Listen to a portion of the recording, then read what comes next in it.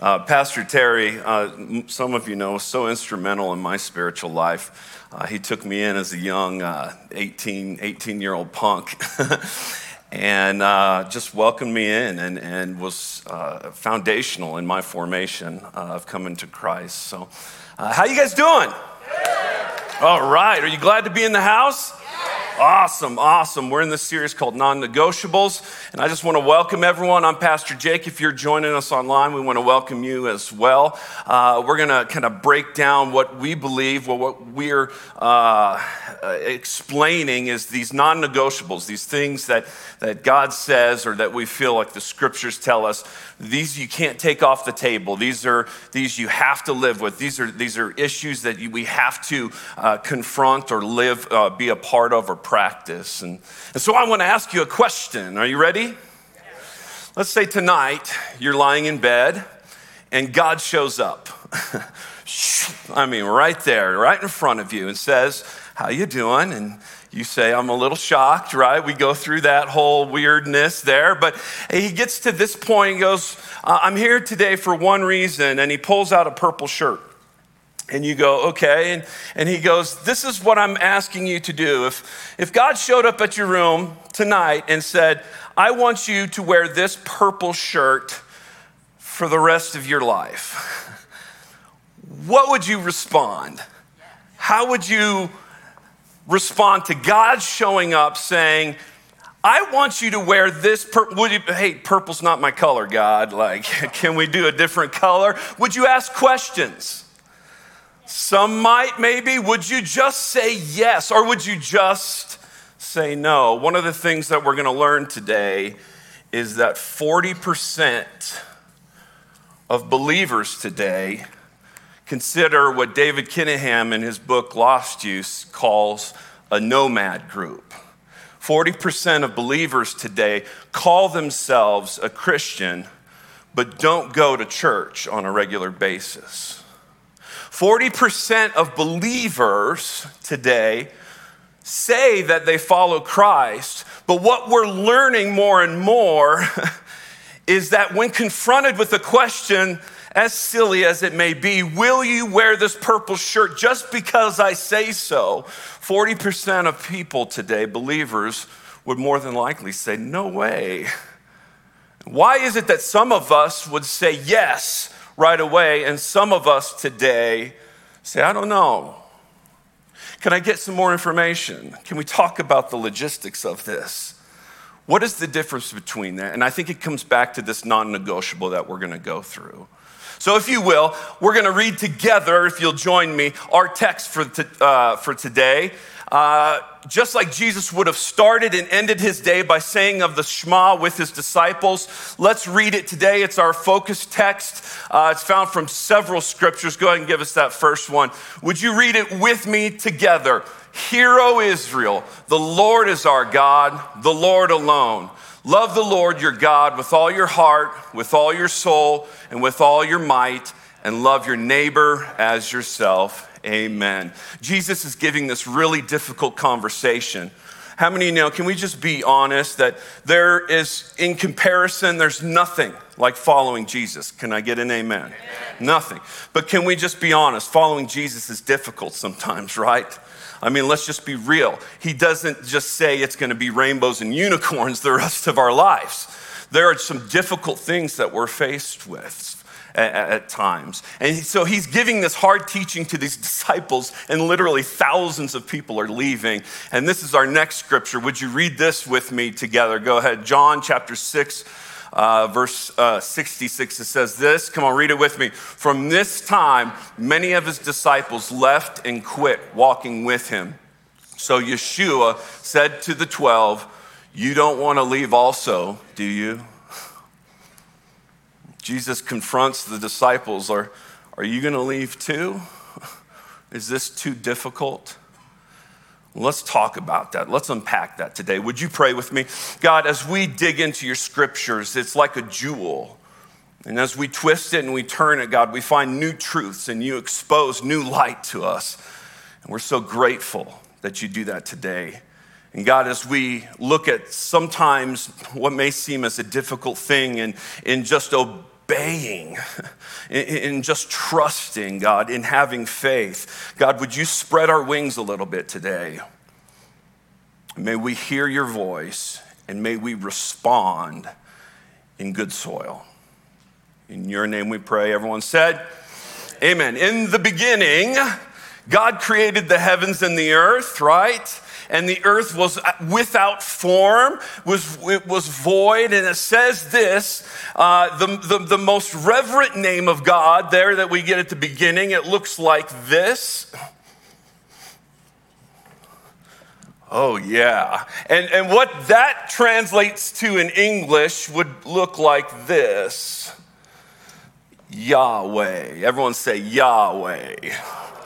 Now, we're going to come back to this in a couple hours. And God spoke into the chaos. He spoke into the darkness. Do you remember this? And it says that at the beginning, before he spoke, that the Spirit hovered over the darkness. So right at the beginning, we know that the Spirit was present there with Yahweh. And it says then that God spoke, let there be light, and there was light.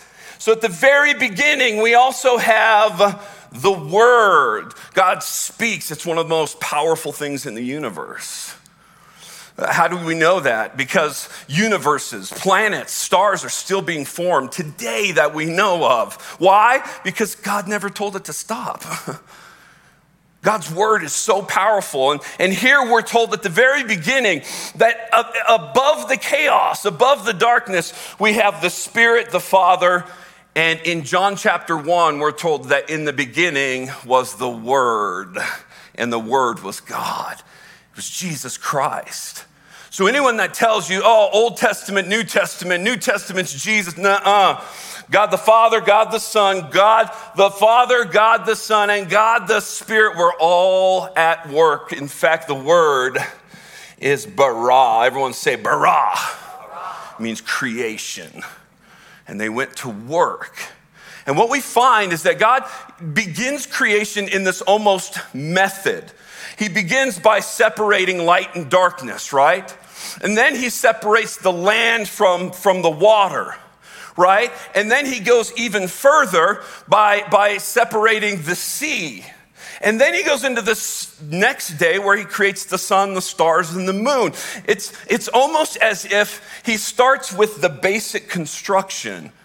He needs to separate light from darkness so that on day 4, he can actually put the sun, the moon, and the stars. Does this make sense? So God is almost creating this layer of, let's say, action, if you will.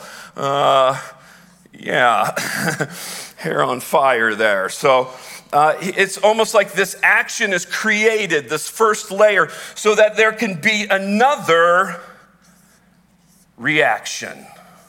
Yes. Don't you love my artistic skills?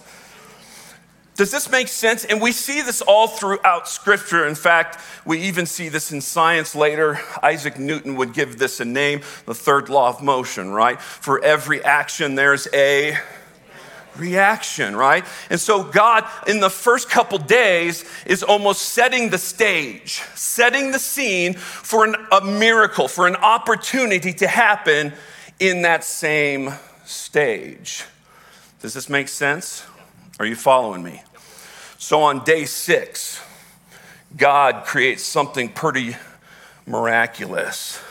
He creates mankind, and he gives them dreadlocks.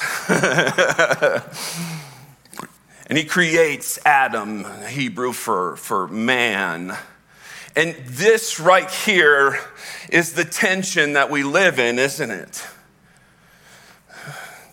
Man and his creator. Can it work? Can it work together? Can it be relational? Like, how does this work? How does it coexist? Man and his creator. Will man think he is creator at some point and usurp him? And here lives the tension. And here's why I think we see some of this 40% of people that walk away. Because despite some of the facts, despite even some of the science that we know proves creation and Christ and God and his existence, despite that, people are still walking away. Why? What is that? This tension we live in all the time, don't we? We struggle with it. And this is not new in the narrative of the scriptures, right?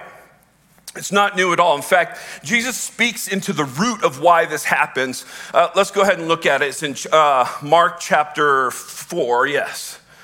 And this is what you'll come to find out as a foundational parable. What does that mean? It means when you understand this parable, this illustration that Jesus is giving, it will actually unlock other parables that he gives. Does that make sense?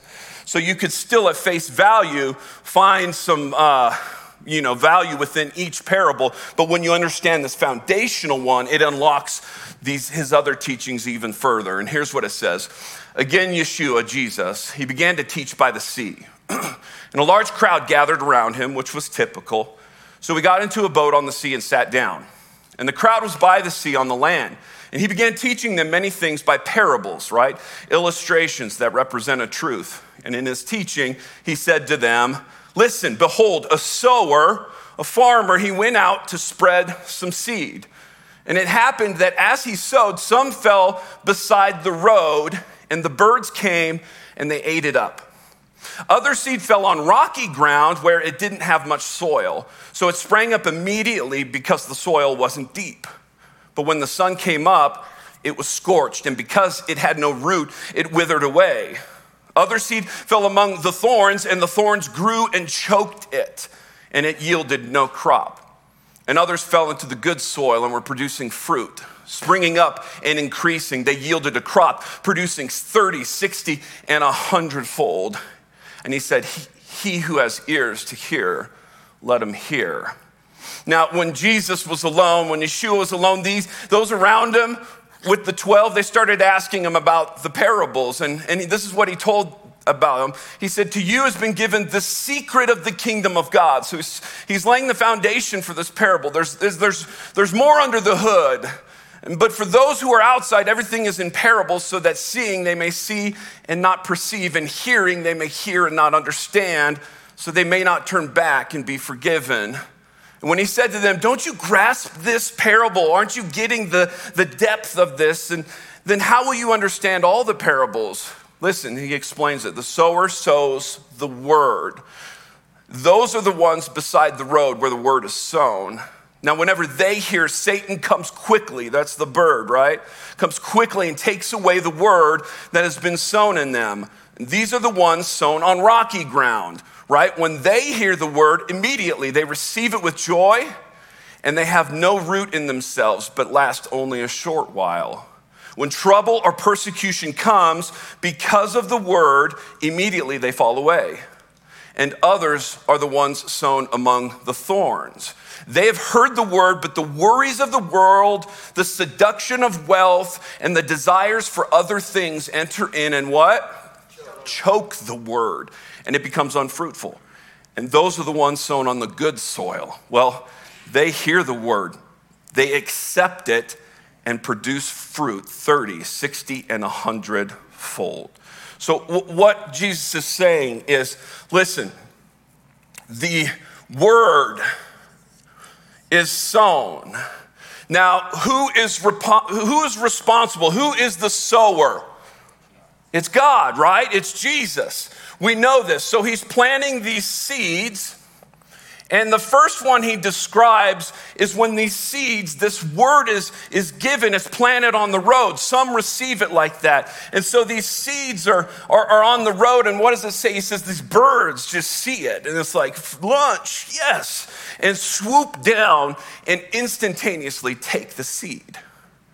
Have you ever said this prayer? God, why don't you listen to me? Why don't you answer my prayers? Why don't you talk to me? Give me something, some vision. And God's like, I'm trying to give it to you, but you just keep letting it come on the road and it's stolen.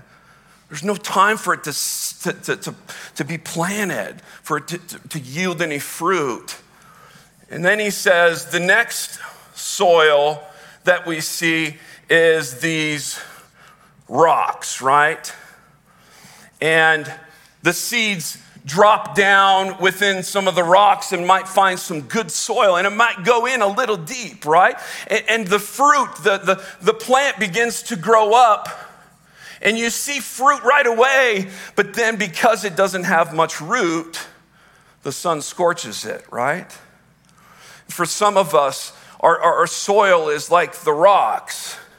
And God speaks, he gives a word, he sets it up for a stage, and you're sitting there and your soil's not deep.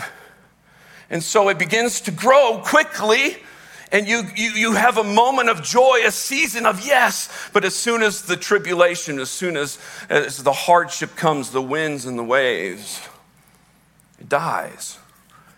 And the seed is gone. And then he says, there's these thorns. And the thorns, he says, they drop down in there. And they're able to sometimes get deep into the soil. And it begins to grow at a healthy place. But once it hits the thorns begin to choke out the most powerful thing in the universe, the Word of God. And he speaks to you, and it says the cares of the world, the worries of wealth, these things begin to choke. Do you know when something's choked, it's not like a quick thing, is it? It's a slow thing, and that thing might see a slow death in our life. That vision he gave you, that word he gave you. And then it dies. He said, but then there's some that is healthy fruit. And it's planted deep in our healthy soil. It's planted deep and it comes up and we see a lot of fruits, 30, 60, 100-fold. Now this is at the root. Do you see how this is a foundational parable? How this opens up other parables? But this is at the very core as what we see happening, all right? Is at first God is giving us the word, he's spoken, but because of whatever soil, remember, our responsibility is not the seed. That's God's responsibility. And the seed contains the miracle. The seed contains all the good stuff, doesn't it? The magic, if you will. What are we responsible for? All we're responsible for is the soil. How's your soil? Is it good?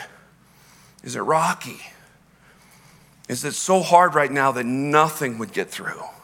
And it's just stolen before it's even penetrated your heart. You see, this wasn't new for the many people throughout the narrative of the scriptures. Abram, let me show you this map here. This is so cool. This is a picture of the Middle East, and you may recognize it. Jerusalem here, Africa would be down here. You have Asia and Europe would be up here. You say, well, what's the green area here? The green area represents vegetation. It represents where life is, growth is, right? Now, how many of you know that's a good place to live? That's a good place to, pitch your tent, to say this is going to be home, right? It's to plant it there. And Abram actually grew up in that. He grew up here in Mesopotamia. Now, Mesopotamia, the reason it's so green up here is because their water source, if you can see, is 2 rivers. And how many of you know a reliable source of water is a river, right? It rarely will move. It hopefully rarely dries up. So it's a good source. Now, this is important because in these early days, you have to remember that high on the agenda of needs was water, right? And light or sun. Why was this important? Because how you survive is all based on how your plants grow, on the vegetation there, right? How your family's gonna eat depends on that.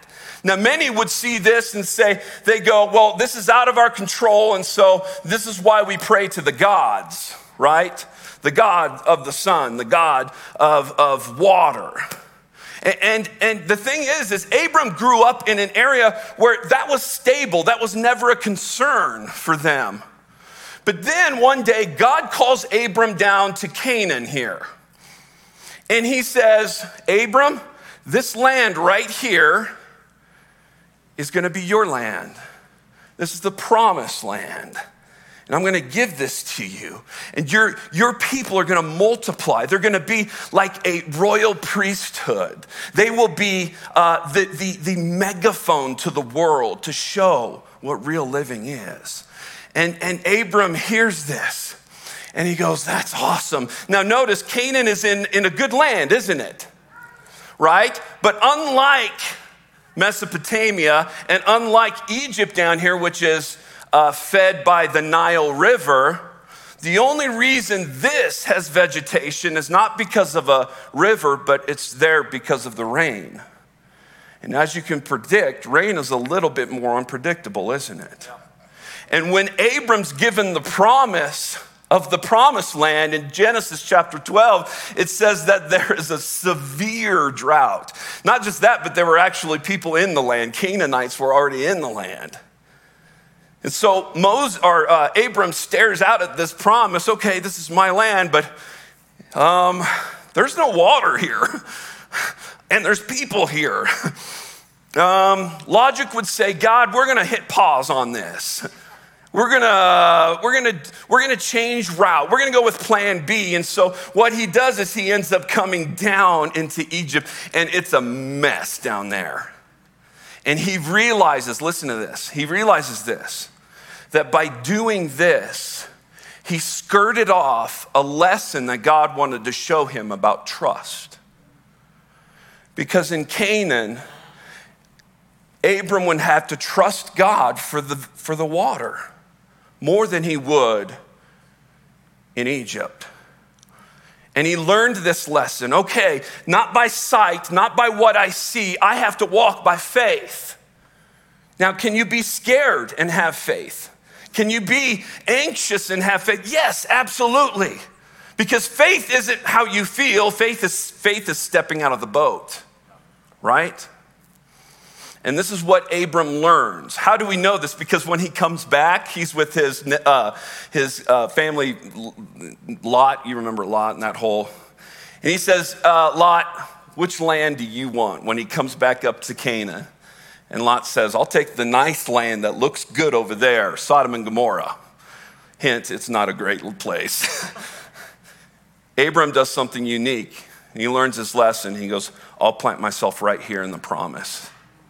And even though it may be a drought, I know that I have to trust in God.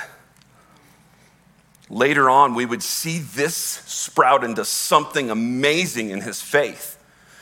Not too long later, God says, your people are gonna number the stars in the sky.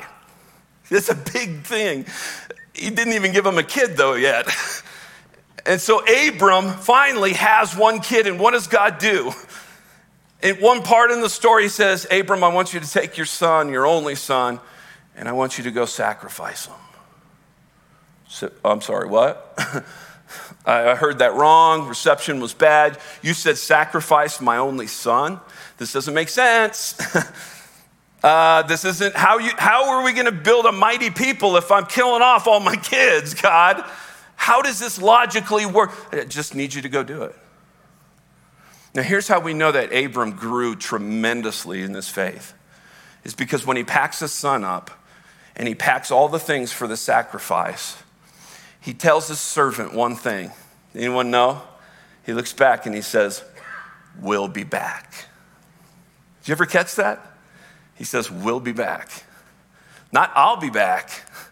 He knew somehow or another, I don't know how to explain it. Even if, God, I somehow kill him, you're going to even bring him back to life. I don't know how it is, God, how it's going to work out. I just trust you. I trust you. And that trust gives him the faith to step out of the boat, if you will. And God rewards that. He sees that and he honors them with this. It's this lesson where God is setting up, right? Just like in creation, he's setting the scene for me and you to have an opportunity to step into a miracle by using our faith, by being obedient, right? So Abram ends up growing his clan. They're growing by the thousands. And they end up being enslaved. They leave Egypt. God rescues them, right? And they're wandering kind of in the desert. They're waiting kind of for home. And they're kind of going through these trials as you read in the Old Testament. It's kind of crazy. And sometimes God's mad and sometimes God's happy. And the people of God are finally Moses, you got to help us. We can't figure him out. He's mad sometimes. He's happy other times. Like, we don't know how or why he does. Can we get a list of something here? Can we get some help at all? And God says, okay, all right, I'll help you. And so he gives them, right, 2 tablets and what we know as the 10 what? Commandments. Yeah, commandments. And this is what he does. He says, out of these 10 ways to live, I'm going to prescribe to you the best way to live this life. And out of those 10 commandments, God actually gives an instruction for 613 further commandments that take these commandments even further. Does this make sense? And then the Jewish rabbis take that even further by adding even more rules, by more laws. Now, how many of you know in Colorado, there are about 20,000 laws that relate to firearms? How many of you know that? Over 20,000. I find that shocking. Now, how many here can quote all 20,000? Probably not, right? But how many of you here can give the general idea of what the gun laws contain? Don't kill people, right? I mean, if you boil it all down, be wise, don't shoot people, okay? That's when you boil it down to its very essence. Now, when you take these thousands of rules and you boil it down to the 613, then you boil that down to the 10 commandments. Then you look even further and you notice, you might ask the question, well, why did God give 2 tablets? Why not just 1 tablet? He could have done it. He could have fit it all on there. Why not 3 tablets? Because 2 tablets was there for a reason. There had to have been a purpose. And if you look at the 10 commandments, you can find that the first 5 commandments deal with our relationships that are vertical. Our relationship with God, our relationship with our parents, these people in authority. And so you have the first non-negotiable, really. When you boil all of these down, you get down to one of the things that just says, it's about this. It's all about this. Preserving this, protecting this, feeding this. And then the next 5 commandments you see really deal with the horizontal, with how we deal with others. This is the other non-negotiable, and we're going to dig into that next week. I'm really excited about that. But this first one, it's how we deal with this. And it determines how faithful we're going to be to step out of the boat. How committed to say yes. Would you put on the purple shirt? This is interesting. Now, when he gets the rules, you might think this is a little bit of restrictive. You might say, man, how do you, now there's all these rules.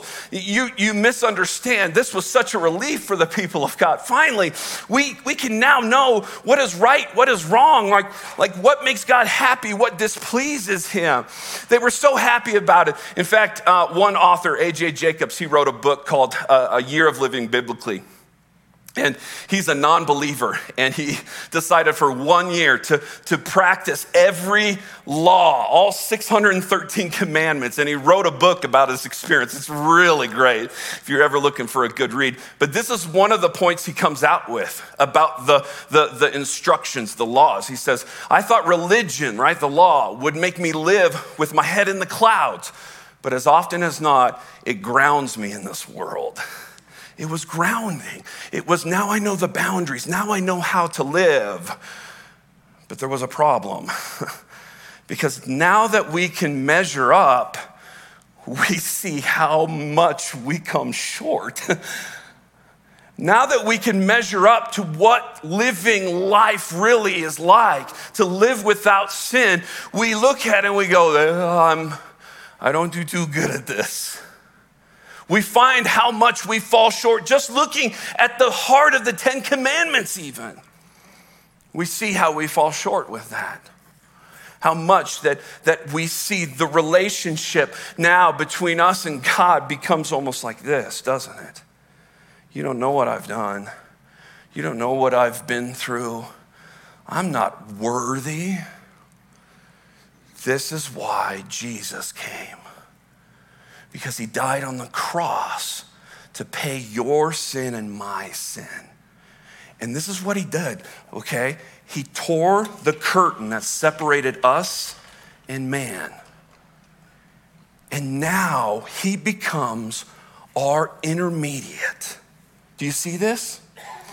He becomes listen, when God looks at you, if you believe in Jesus, if you have confessed with your heart that he is Lord, then when God looks at you, when you pray, when you ask for the insane miracle, when you talk with him, he doesn't see your failures. He doesn't see where you came up short. Why? Because he sees his son in your place. And he says, how you doing, son? You look good. Yeah, Jake looks great today, doesn't he? And some of you here today, you struggle with even, have you ever been in the presence of someone who really knows how to pray? Like it almost feels offensive, doesn't it? Like what they're demanding, you're like, I don't know if you can talk that way to God, right? But this is what they know. It's not them. It's Jesus standing in place, asking on behalf of them. This is what makes this work, because in order for us to live in truth and grace, you have to have truth, but truth in the law is not fully lived out without love. Law needs the love just like love needs the law. Does that make sense? You gotta have both. And now that we have the Holy Spirit, now we can live in that life. Now we can live with that. The curtain is broken and we have that availability. Now, I want to show you this. Look at, Jesus breaks this down even further. How many of you remember the story of don't build your house on the sandy land, right? Don't build it too near the shore. It might look kind of nice, but you'll have to build it twice, so you'll have to build your house once more, right? I remember growing up singing that. And here's what I always remember from that. Maybe you relate to this, is build your life on the rock, on Jesus. He's the solid rock. And if you build your life on anything else, it's like building it on the sand, and it'll just fall. So build your life on something stable, the rock. And it makes sense, right? You're like, okay, yeah, build my life on this great Sunday school lesson. Except that's not what it means at all. What Jesus actually says is this, that when you listen to my words, when you hear that, when I set the scene, and you do what I say. Listen, when you do what I say. I'm gonna say it one more time. When you hear and you do, it's like building your house on a rock. But if you hear and don't do, then it's like building your house on the sand. An unstable wind, unstable ocean will topple it. And this comes back to our root here, doesn't it? How's your soil? When God speaks, is it able to be planted in good soil so that you can step out of the boat in faith? Does this make sense? All right, check this out. Because I love this story and it fits so well. Matthew chapter 21, Haley, is what we're going to look at. Matthew chapter 21, perfect. Check this out. We see this fleshed out here. Jesus is about to enter Jerusalem on Passover, and he tells his disciples this. Now, as they drew near to Jerusalem and came to Bethphage, to the Mount of Olives, then Yeshua sent 2 disciples, saying to them, go into the village before you. Right away, you'll find a donkey tied up and a colt with her. Untie them and bring them to me. And if anyone says anything to you, you shall say, the master needs them. And right away, he will send them. Now, I have all kinds of problem with this scripture, okay? Because can you imagine, Dan, if I said, Dan, can you go downtown on 17th Street? There's a Cadillac. And when you go down there, can you just get it? And if anyone asks you what you're doing, just tell them the Lord needs it. How well do you think that's going to be received? That's weird, isn't it? He's like, go get a donkey. If anyone says anything, just tell them, yeah, the Lord needs it. I'm sorry, what? You want me to steal something? Like this on the surface seems like the craziest, weirdest thing, doesn't it? What's God doing? He's saying, go get a donkey. He's testing him. He's saying, I'm setting the scene here. I'm setting the scene. I'm setting it up. And if you'll do this, you watch what will happen from it. And from there, we see Jesus use that donkey to ride through the town. And everyone celebrate. Go get a donkey. When the soil's good, you can say yes, and you can step out into that real easy. It's not very hard at all. Jesus at the beginning, he says, we talked about Jesus giving this hard message, and thousands leave. Thousands. It's like church planting, don't do 101, right? Like whatever you're teaching there, Jesus, avoid that one. He doesn't though, and he teaches this.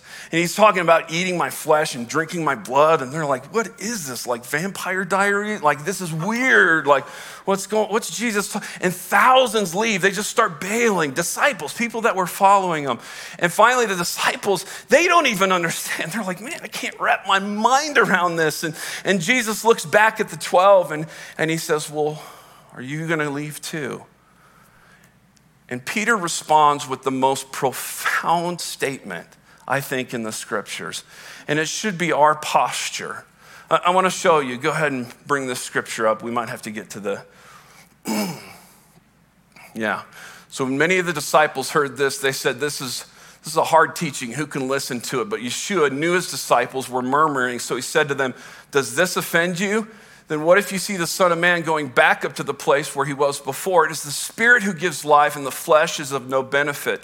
The words I've spoken to you are spirit and are life, yet some of you do not what? Trust.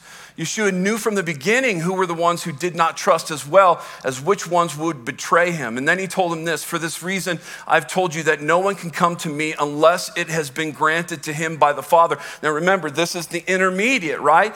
People nowadays they're saying, listen, you can just go straight to God. Okay, you can just go straight to him. I'm telling you, it doesn't work that way. Jesus himself said, I am the way, the truth, and the life. There's no other option there. You have to go through Jesus. This idea that you can bypass that is false. You can throw darts all you want to the wall of God. Unless you have the gatekeeper, you're not getting in. Does that make sense? This is what he's talking about. And so many of his disciples left and quit walking with them. So Yeshua said to the 12, well, you don't want to leave also, do you? And here's Peter's response. Simon Peter answered him, Lord, to whom shall we go? You have the words of eternal life. And we've trusted and we've come to know that you are the Holy One of God. Translation, God, I don't quite understand what you're saying here. It doesn't fully make sense. But where else am I going to go? You have the words of life.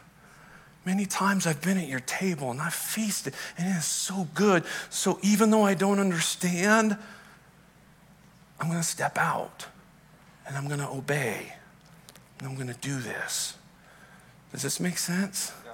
It's really incredible when we see this, especially when we see this lived out. So I need a volunteer. I need a big guy. Jordan, yeah, grab the mic right there too. I'm going to show you this. Give a hand for Jordan as he comes up here. You always get to be my guinea pig, don't you? I do, yes. Like you're just attracted to that. I don't know. Okay, so I got 2 chairs here. They're pretty much the same, right? No. Yeah. Here's what I want to do. Real simple. I want you to pick a chair that you would sit in. Most likely the black one. I'm a little big-boned, so I'd probably say the black one. I like that. Say So the black how come? How come? Because it looks like it could support me better. Okay, that's a good. Yeah. That's an honest answer. That's a really good answer. But what if I told you, Jordan, it's my heart's desire. It is my will. It is what I want more than anything for you to sit in this chair. Does that change anything? Which chair would you choose? It's still the black one. Sometimes, but I really want you to. I'm sure, and you might want me to fall too. So you never know. Yeah, I know. Could be an illustration. Yeah. All right. One more. Okay. What if I told you, Jordan, I've studied the science of how this was made. And I can honestly tell you that this little chair will hold well over 300 pounds. Which chair would you choose now? I'm still going with the black one. I mean, me and science were never friends, so I'm going to stick with the black one. Okay. Yeah. Here's one last thing, man. One last thing. What if I sat down in it first? Now. I didn't hear any creaks or anything. So. Would you sit in that chair now? Yeah, I think it'll hold me now. Yeah? Like, now I saw that you sat in it. I'm a big bone guy too, so yeah. That's why I think I'd be okay then. Go on, give him a hand, man. Thanks, Jordan. Maybe 40% of this generation wouldn't walk away, wouldn't say they're a Christian and live this halfway life if people around them actually sat down and stepped out in their faith. Maybe it's not the science of it. Maybe even more than knowing it's God's will, maybe what some believers need now today is to see those around them that have faith step out of the boat and walk on water. Maybe more than stats and knowing how much it's God's heart, maybe seeing that will cause a generation to step out of the boat themselves. Can you imagine if we built a culture on this idea that God, whatever stage you're setting up here, whatever you're laying the ground for, I'm just gonna say yes. I'm gonna be obedient. And if you say wear a purple shirt, as goofy as that sounds, I'm gonna wear a purple shirt. If you say pack up your family and move here, I'm gonna pack up my family and I'm gonna go there, because I don't wanna see my kids grow up in a world where they don't see faith lived out. You can have all the head knowledge. You can have all of the laws memorized and attempted. But unless you step out of the boat, you're never gonna see the walking on water. Does this make sense? Yeah. David Kinnaman, in his book Lost You, closes with this statement I think is so powerful. Churches, organizations, and families. Who's that? Is that all of us pretty much? They owe this generation more. They should be treated as the intelligent, capable individuals they are. A generation with a God-given destiny. How do you know? They have a God-given destiny. Renewed commitment is required to rethink and realign disciple making in this new context.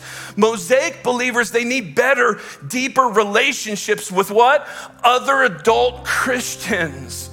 They require a more holistic understanding of their vocation and calling in life, how their faith influences what they do with their lives, not on just Sunday, but from Monday through Saturday. And they also need help discerning Jesus' leading in their life, including greater commitment to knowing and living the truth of Scripture. We don't just need more information. We need to see people living it out, church. And it starts with me. And it starts with you. And it starts with our neighbors. It starts with the church. How's your soil? Is your soil good? If God were to plant a vision right now, today, would your soil be good enough to hear it and that develop and grow into what God wanted it to? Or is it rocky? Is it rough? Where do you start? I'd start there. How is your heart? And then what dream has God given you? What vision has He given you that's been dormant, that maybe you need to blow the dust off of? Maybe you felt, that who am I? What am I, how can I make a difference? You never know until you step out of the boat. Let's pray. God, I thank you that you're not a God that just set things in motion and turned and walked away, but you're a God that wants to draw near. And God, one of the things that we do, we realize it's not us living up to this perfect stature that makes you happy, God. It's our heart. And you enable us to live in this way when the Spirit fills us up. And God, I pray today that we would just cement this in our heart and our mind, God, that when you speak, we will obey. And no matter what it looks like, what the circumstances point to, it may be a severe drought in the land, but God, it don't matter. If you called us to this, we're going to step out. Empower a generation, God, to be raised up, to live out this life so that those around us could see the light in the darkness. We love you and give you all the praise. In your name we pray. Everyone said, amen. And now, Jubilee, may you be blessed. May the Lord bless you. May the Lord keep you. May the Lord cause his face to shine upon you. May you this week receive the word, and may your soil be good. And when it's good, may you see the fruit, the adventure come out of that. Church, be blessed. Don't forget, if you're going to be with us next week, we need you to reserve your seat, jfc.org/reserve. And then if you're new here, we want to make sure that we connect with you. jfc.org/new. Let us know. We'd love to connect with you. Was this good? Did it connect? Good. All right. We love you guys. We'll see you next week.